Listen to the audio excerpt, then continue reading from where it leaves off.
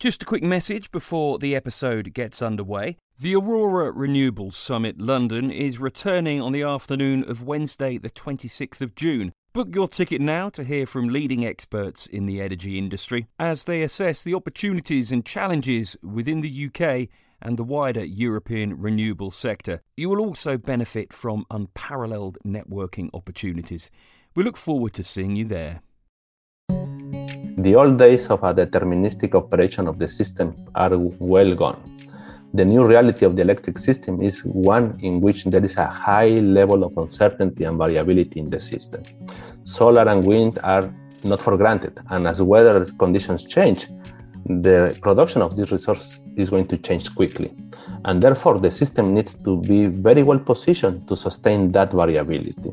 Hello and welcome to Energy Unplugged by Aurora.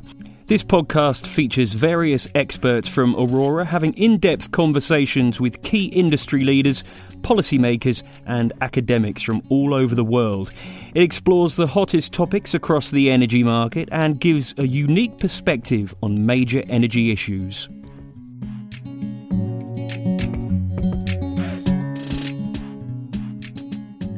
Welcome to Energy Unplugged. I'm Hugo Batten, Managing Director of Aurora in Australia and California. We're very much looking forward to today's discussion. We have Dr. Guillermo Bautista Alderete in today. He's the Director of Markets and Analysis and Forecasting at CAISO and has had a distinguished 15-year career at CAISO, coming out of academia at the University of Waterloo in Canada. We've also got Rowan von Spreckelsen on the line. He's Aurora's Head of Research in both Australia and California as well. Guillermo, welcome to Energy Unplugged. Absolutely delighted you can join us. Thank you, Hugo, for the invitation. My pleasure to be here with you today. And welcome, Rowan, as well. Thank you, Hugo. Terrific. Guillermo, let's start with your career. What's kept you at California's system operator for 15 years? What do you enjoy about the role? Let me start by introducing first the CAISO. I think that is going to explain a lot the reason why I am still here in the CAISO. The CAISO is the independent system operator for the electric system of California in the United States. And the CAISO has a very noble mission of keeping the lights on by maintaining a reliable operation of the electric grid and a transparent and accessible wholesale market. In my role, I oversee the areas of the market performance, market quality, market cost, short-term forecasting for demand and renewable resources. And this is a very good area to actually do your day-to-day job because it allows me to get the bigger picture of what a market is. I've been with the CAISO for about 15 years, and I can tell you, it feels like it was just yesterday when I joined. CAISO is such an organization with a very fast pace. There is always something going on in our system, which really keeps me engaged and very motivated. The CAISO mission, and in general, the mission for any ISO, is such a powerful drive for us to work. And mostly in these current days with such evolving conditions and challenges that we have in operating the grid. Working at the CAISO gives me a very unique opportunity to be at the front of tackling brand new challenges. It's a place where the theory in reality collides with the practical implications. We need to find practical solutions to some of the most pressing and brand new challenges in operating the electric grid. And for me, it's my ideal place to work. And I'm very happy for the last 15 years, and I'm still equally excited to continue to work on evolving problems. While we're talking about CAISO, I mean, as you know, Aurora operates in a lot of different markets. A lot of our listeners are European or Australian. And it seems like each market, the system operator, is taking on a slightly different role in the energy transition. Some are getting a little bit more interventionist and involving themselves, reasonably directly in policy discussions. A number are creating now these long-term plans, the integrated system plan in Australia, the future energy scenarios in the UK, the integrated resource plan in California. How does CAISO think about its role over the next 5 to 10 years? And I suppose in the policy and market design space as much as anything else. Sure, yeah. Although the ISOs may have a very similar mission and framework, I would say each ISO has to deal with very specific nuances of their own system. These are largely defined by how the ISO is going to run the business. It has to factor in the governance structure, the footprint it covers. It's not the same to run an ISO for a single state instead of a multiple state, the type of stakeholders participating in the market, and the structure of the neighboring balancing area, right? Because you have to do still balancing with other areas. Yeah. The CAISO, for context, is regulated by FERC, that is the Federal Energy Regulatory Commission, that defines some guidelines and principles that we have to follow. But the state of California has also its own energy policies. And these are the policies that largely influence what we eventually have to transpire into how we manage and operate our systems and markets. The role of the CAISO under this profound transformation is of an enabler. We have to drive policy and design changes given the rapid paradigm of the electric sector. And at the same time, we have still to keep the core mission, that is maintaining the reliability of the system and the market. We have a very robust design and policy process that go from the very concept to the actual implementation of the changes in our systems, in which stakeholders actively participate and influence the policy and the design of our changes. I would say in the last 5 years, we have adjusted our framework based on the condition of now in our markets, because we are providing balancing services to multiple balancing areas across the states of the western of the US. For instance, there is now a governing body for the Western Energy Imbalance Market that provides more level of governance for policy changes impacting the whole footprint of the real-time market. I can say that CAISO has been at the front of pursuing policy changes to tackle the new challenges because of the very aggressive environmental policies that are coming on our system. In the very recent time, some ISOs in the US have been starting to see the same type of challenges that we started to tackle like 10 years ago. And again, that was mainly driven because of the energy policies of the state of California. In that sense, I believe we have to adapt and follow the pace of these energy policies coming eventually into the operation of the system. No, it's a great point. And I often hear people say that, in some ways the pressure is higher in California because, it is further ahead and we need to kind of prove that the energy transition can work and kind of act as a kind of, I suppose, guide rails or signposts for other markets as to how to get kind of higher renewable penetration and manage balancing and all those types of things. Terrific. I mean, while we're talking about CAISO and the role it plays, as a market, it does have some complexity and in some ways is different to kind of other jurisdictions. It has a capacity style mechanism, resource adequacy, there's a wholesale component, various balancing ancillary markets, there's a carbon price, renewable energy certificates. There's a number of different kind of market certificates and incentive structures within CAISO, while still having, in some parts of CAISO, vertically integrated monopolies who are providing power to end consumers. Could you talk a little bit about how that's evolved over the last 15, 20 years? And what do you see as the kind of key inflection points in that journey that have got CAISO to its current state?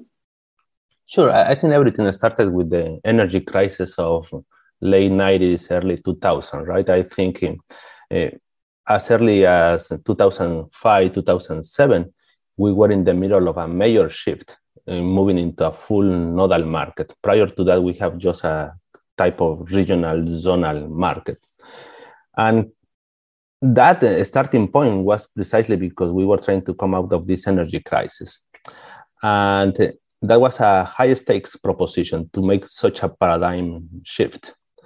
Once the nodal market was implemented in 2009, right away we start moving into getting the market stable, bringing more features and capabilities for flexibility and participation of the markets. And we start doing major improvements. For instance, we took at heart to ensure that we could provide precise and accurate dispatch instructions to resources. And that requires complex formulations in our markets. For instance, we have this feature that we call the multi-stage generator that allow us to model very precisely the combined cycle units that have some challenging operating conditions. Right then, we also implemented the convergence bits. It's a market, and we believe in markets, and we move forward in opening the market for financial participation, and that implies participation of convergence bits, or name in other places like virtual bits. Right then, we were hitting the time frame of 2014, and in collaboration with another entity that is the Pacific Corporation, we launched the Western Energy Imbalance Market. Since then, basically every year we have added more and more balancing areas to the real-time market. As of now, we have over 15 different balancing areas covering most of the western of the United States. And at the same time, we start to see this wave of renewable resources coming into the system, which has required us to be very creative in finding market solutions for these challenges of adding variable energy resources. This has resulted in multiple market enhancements all the way since 2016. For instance, in 2016, we implemented what we call a flexible ramping product that is specifically designed to tackle the uncertainty and variability introduced by the operation of renewable resources. And as of now, that continues to be a challenge. That is still one item that takes a lot of effort for us, because variability and uncertainty in the system continue to increase. And now with the new technologies coming, like storage resources, that requires us to pay more attention as to how we can fully utilize, fully maximize the attributes of these new technologies. And this is where we are spending mostly the effort in current days. You touched a little bit on the expansion of the CAISO over time and the number of balancing markets that actually fit into it on a real-time basis. How do you see potential further expansion of CAISO playing out? I think in models like Aurora's, bigger, more diverse markets, benefits of trade and diversification, we tend to like it, and models tend to like it. But in reality, there's, typically politics around these decisions as well. CAISO reports to the Californian legislature that has its own priorities. Other geographies have their priorities. Do you think we will see an expansion of CAISO moving forward? And what do you expect to be the kind of impacts of that, I suppose? Yeah, this is a very interesting and timely question, Hugo. As part of the Western Energy Imbalance Market, that is only a real-time market, we have been expanding that market since day one in 2014, and we're in the middle of onboarding 4 new entities this springtime. We have scheduled a couple of more entities to join in 2023, and with that, effectively, we would have all the potential entities participating in this real-time energy market. The California SO is currently pursuing strategies to move more renewable energy into the electric system. And one of the solutions in this suite of opportunities was to effectively expand the market, because if you have plenty, let's say, solar generation in the middle of the day, instead of curtailing that energy, you can now transact that with multiple entities across the West and maximize the opportunity and the value for everybody. So one component of this suite of solutions was effectively to expand the energy imbalance market. Now, this market has to maximize the utilization of the resources, and we leverage on the geographical and resource mix diversity. When CAISO start to approach now in the wider context the integration of other balancing areas, the natural question comes as to what's next. And that next item is effectively expanding the day-ahead market. We have a notion of how this well-functioning market in the real time is playing these days. Just to give you a context, so far, since the inception of the Western Energy Imbalance Market, the economical benefits have accrued in the order of $2 billion. That is a significant cost savings across all the participating entities. Currently, CAISO is working with other balancing areas in the West to explore the creation of this extended day-ahead market. The extended day-ahead market will improve the market efficiency by integrating even more renewable resources by using all the possibilities and capabilities of the day-ahead market. And that includes, for instance, unit commitment and scheduling across a wider footprint. With many entities involved and with potentially multiple interests, there is a need for a solid and an extensive discussion of the design features, because obviously every balancing area has its own nuances and implementation concerns. So it has to be a solution that is workable across the spectrum of EIM entities. Right now, we are in the middle of that discussion with different entities, and we are very hopeful that this is going to be a solution moving forward, where we can move into the expansion of the day-ahead market.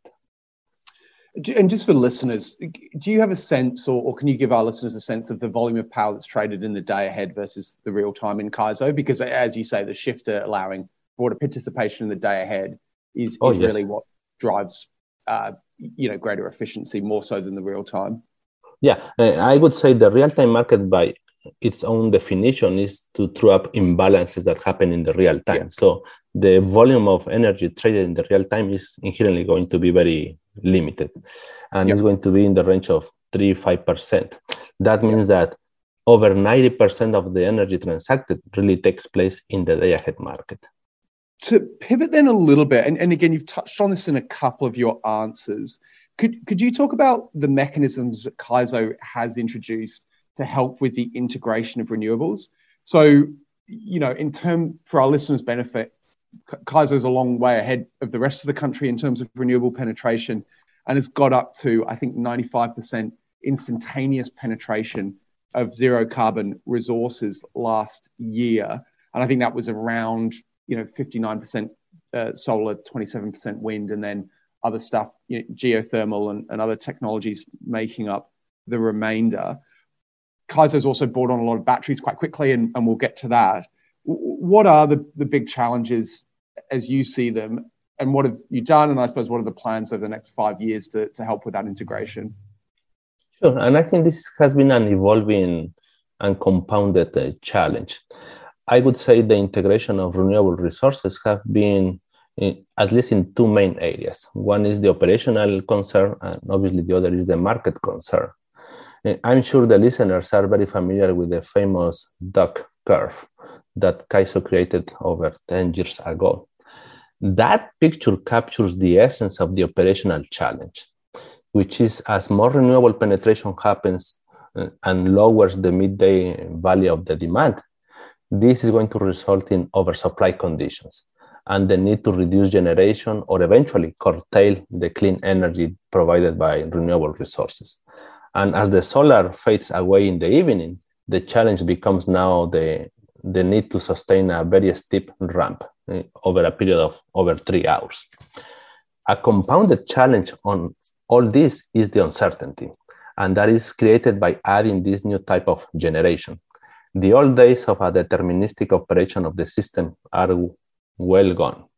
The new reality of the electric system is one in which there is a high level of uncertainty and variability in the system. Solar and wind are not for granted, and as weather conditions change, the production of these resources is going to change quickly. And therefore, the system needs to be very well positioned to sustain that variability.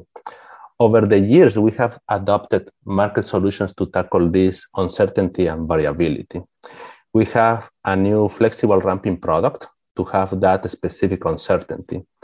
We have changed the way we assess the need for regulation depending on weather conditions. The regulation needs may be different if you have a sunny day versus a cloudy day.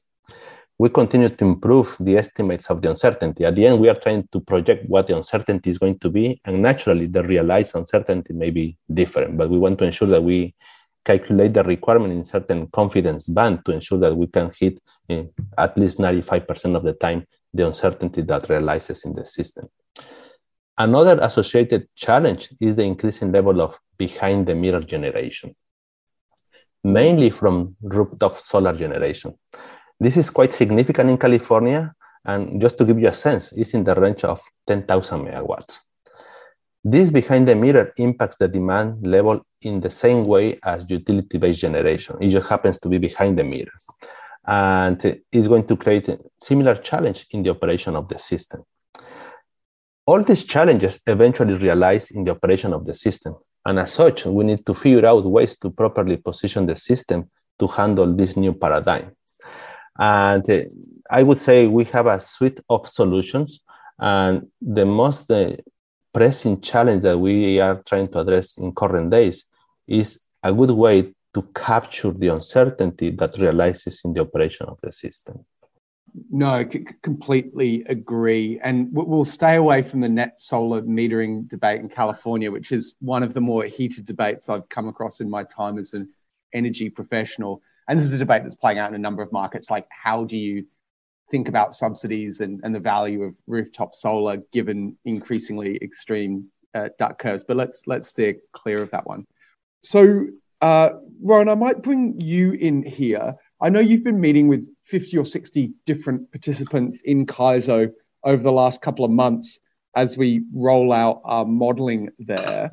In particular, I heard a lot about offshore wind and hydrogen as new technologies with potential to make material impact on the Californian market. Do you want to offer a few reflections on each of those for listeners?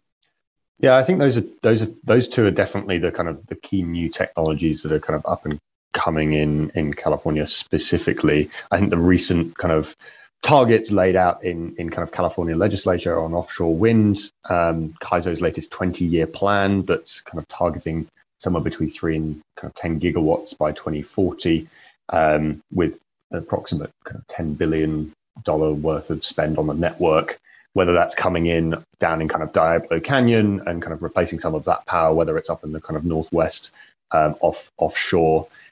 Those kind of seem to be the kind of key areas.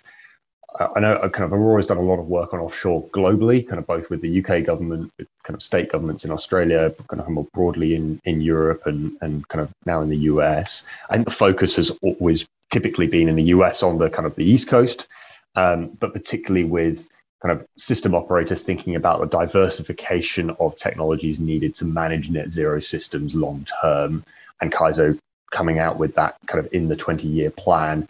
A number of kind of participants are kind of increasingly looking at the West Coast now, thinking about how floating would stack up long term. So offshore wind definitely a kind of a key one. On the hydrogen side, I think it's generally hard to see California necessarily being kind of the most competitive exporter of hydrogen kind of globally. But there's a lot of interest in terms of kind of the hard to abate industries where that gets used. I think from a integration perspective, there's often two business models that are talked about. You've either got a kind of hydrogen island model where you're kind of co-locating with solar, wind, batteries to develop and produce that hydrogen in an isolated system. The other option is kind of grid connected.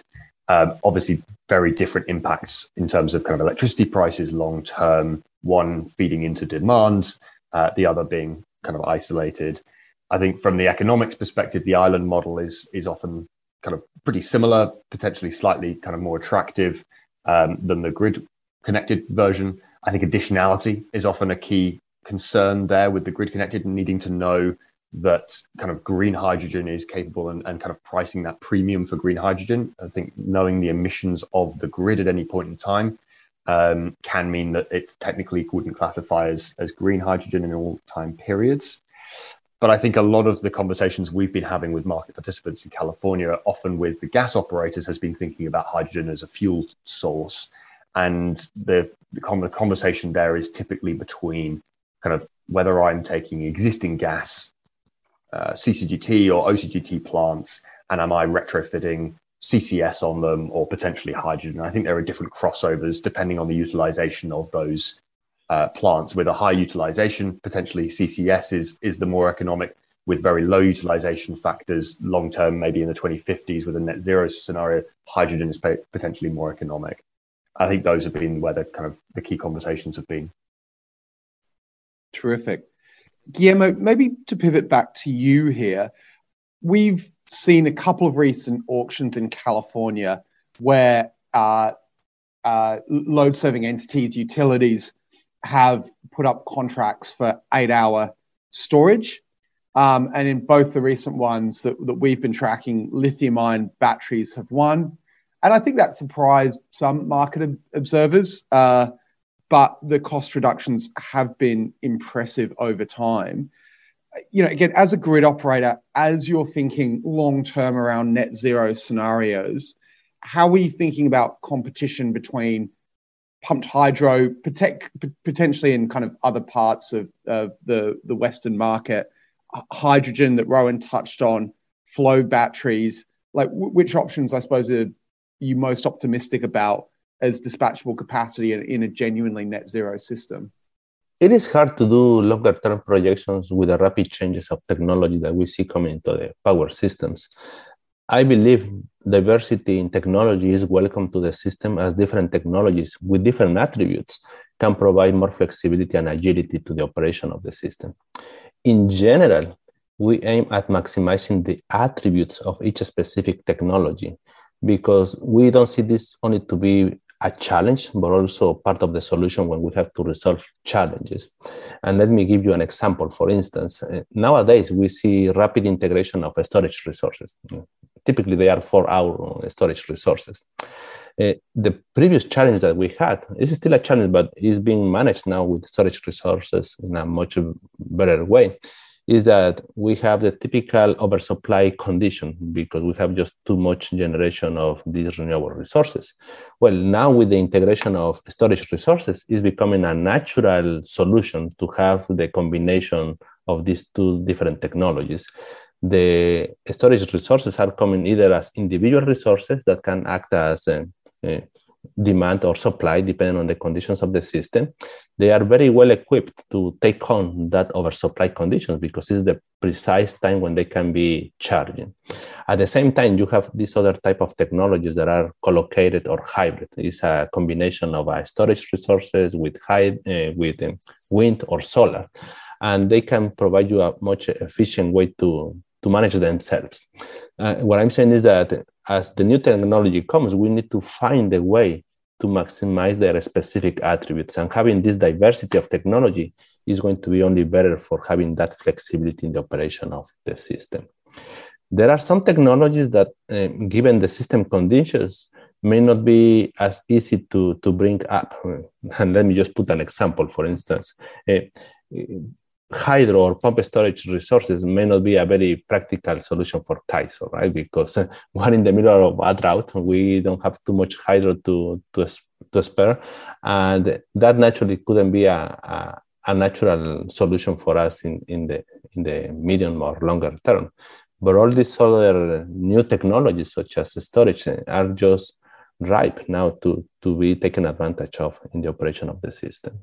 I might just echo Guillermo on that. We've been doing some recent analysis on kind of a net zero scenario and what that kind of diversification means. And I completely agree. You do really need to see both the short and the long term providing kind of different services. And it's very much a function of what is the capacity mix. So kind of, as Guillermo said, challenging as the capacity mix does change so quickly, you're almost optimizing for a changing solution, because a particular penetration of renewables and combination of geothermal and hydro means that you want to procure slightly different technologies in the long term. But I think that long-term storage, for example, being able to provide maybe 6 kind of gigawatts of long duration storage, whether it's through pumped hydro, through kind of gas, hydrogen, CCS, or flow batteries, lithium, long duration lithium, for kind of a week or two in low renewable output periods, coupled with that short duration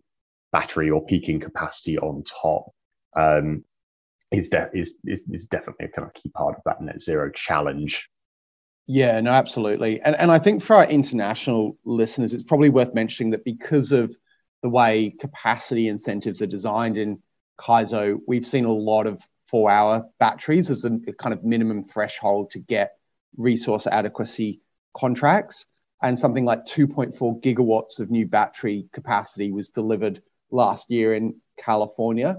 So really at the bleeding edge of the rollout, particularly of lithium-ion batteries. Rowan, I might just come back to you on that. What are we seeing in that 4-hour battery space, putting aside over time that we may need to see longer duration storage technologies? Like, what's happening over the next year or two in that 4-hour space? Yeah, I think like you say, so the 4 hour space, at the moment, a battery business case is typically made up of kind of ancillary revenues, wholesale revenues, and resource adequacy revenues, roughly in a split of it's 50% kind of ancillary, particularly while the market is small, maybe 40% kind of resource adequacy payments, and actually only kind of 10% in the wholesale market. Obviously, different batteries will differ, but as a generality, what we're seeing long term, and we've seen this globally in other markets, that as those ancillary markets saturate, because they're relatively smaller than the wholesale markets, the expectation is that those revenue streams decline over time, down to the opportunity cost of playing in the wholesale market, which means that although you've got maybe declining capex, you potentially need to see more value popping up in the resource adequacy market. So kind of seeing potentially prices rise in those markets long term to cover those procurement targets.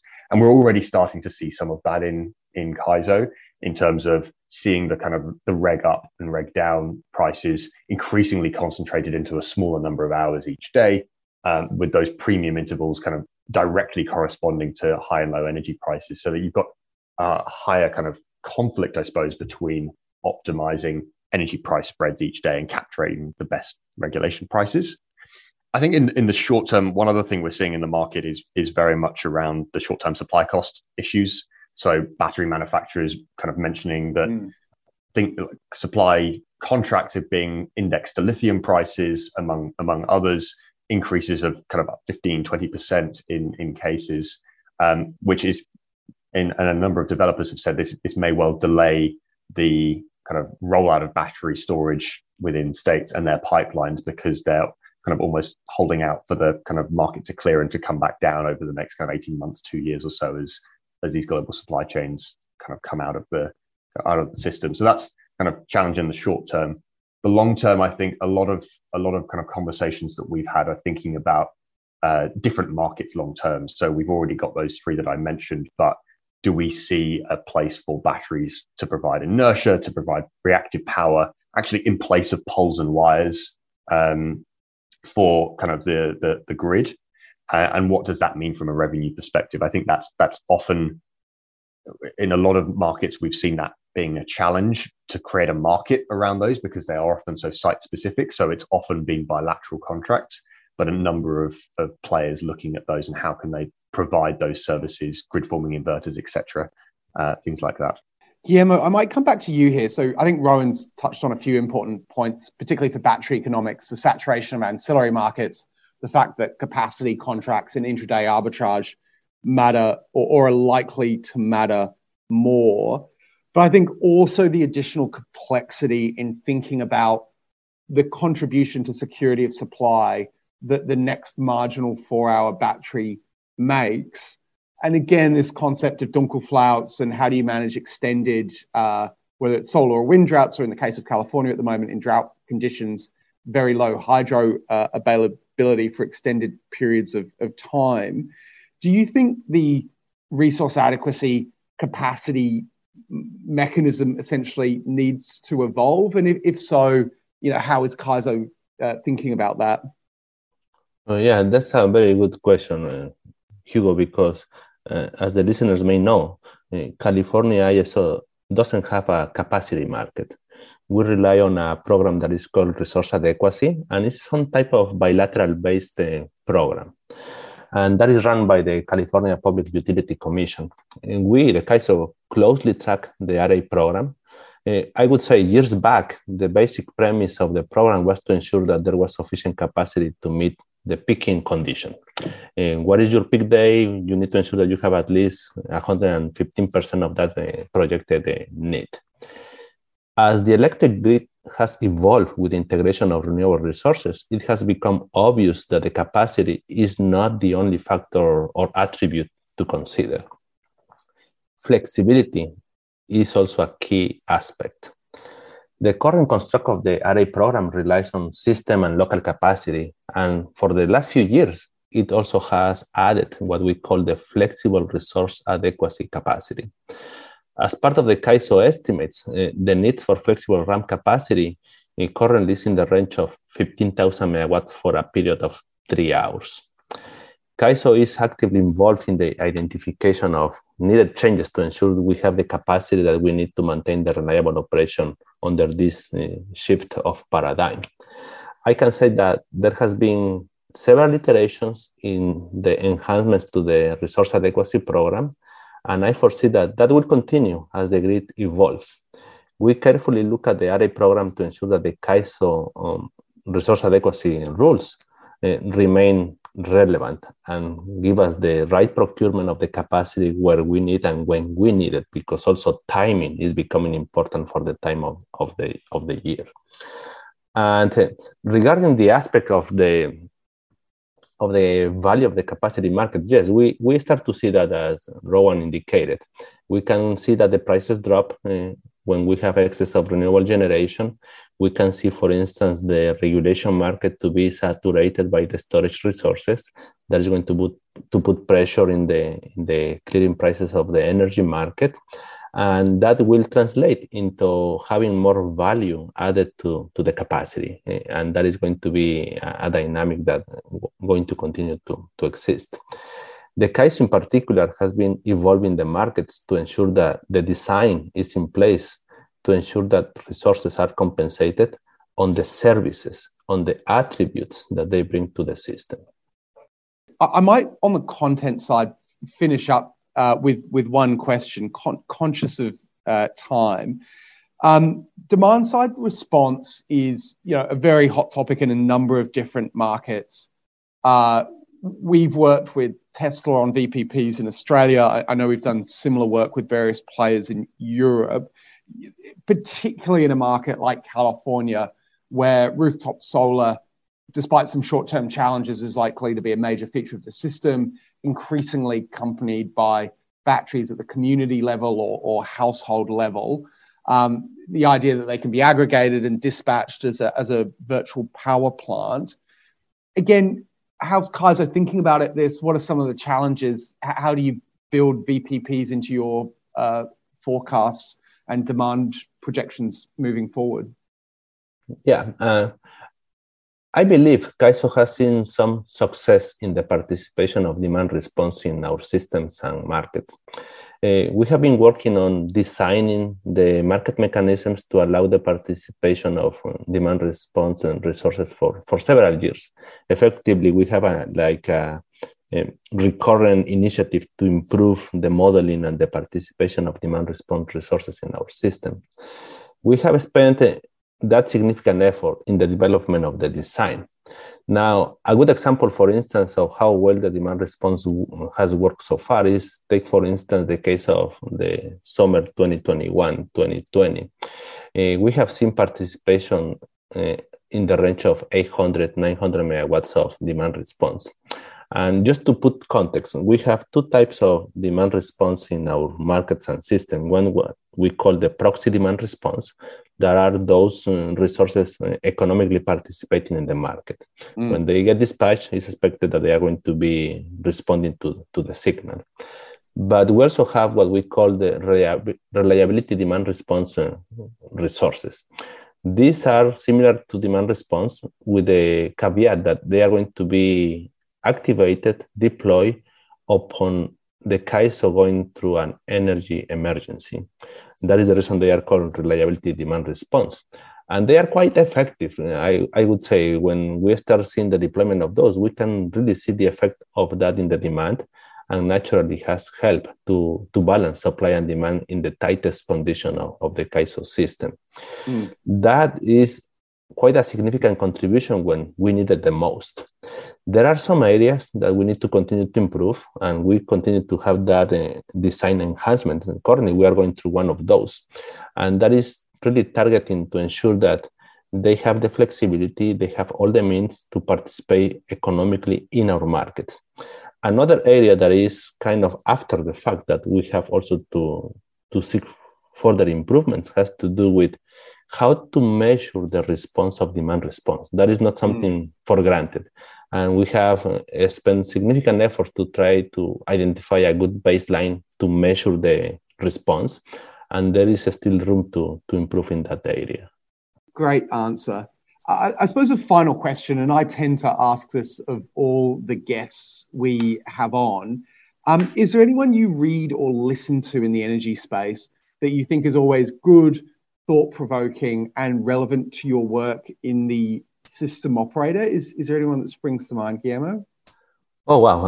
I can tell you I really like to read about what I do day to day. So I may be biased to go too far. And I can tell you I'm always interested in stay appraised of different dimensions, including those directly related to CAISO, but also on the other organized electrical markets that we have, at least in the United States. And I am also interested in what's going on in the energy sector as a whole.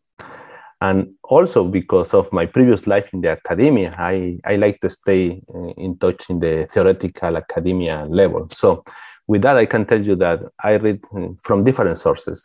Related to California, I read the California Current, the California energy markets. About organized markets, I read the RTO Insider, Utility Dive, Energy Storage, SP Global Platts. I also like to read the reports generated by the International Energy Agency. And I'm still continue to read these journals from the academia, such as the Electricity Journal, the IEEE Transactions on Power Systems and Renewables. So it's a lot, but it keeps me appraised of what's going on in different dimensions. That's terrific. That's an excellent reading list, although I might struggle to get through all of those in any given week, I suspect. Guillermo, Rowan, thanks both for your time. We've covered an enormous amount, I think, in 40 or 45 minutes. Guillermo, in particular, I know you're incredibly busy, and we're very, very grateful for your time. So thanks again to both of you. Terrific session. My pleasure. Thank you for having me. Thanks, Hugo. That was Hugo Batten, Aurora's Managing Director in Australia and California, talking to Guillermo Bautista Alderete, Director of Market Analysis and Forecasting at CAISO, and Rowan von Spreckelsen, Aurora's Head of Research in Australia and California. Do keep an eye on our podcast feed for more in-depth conversations with senior members of the energy industry. The best way to do this is to subscribe on whatever platform you use. Thanks for listening and goodbye.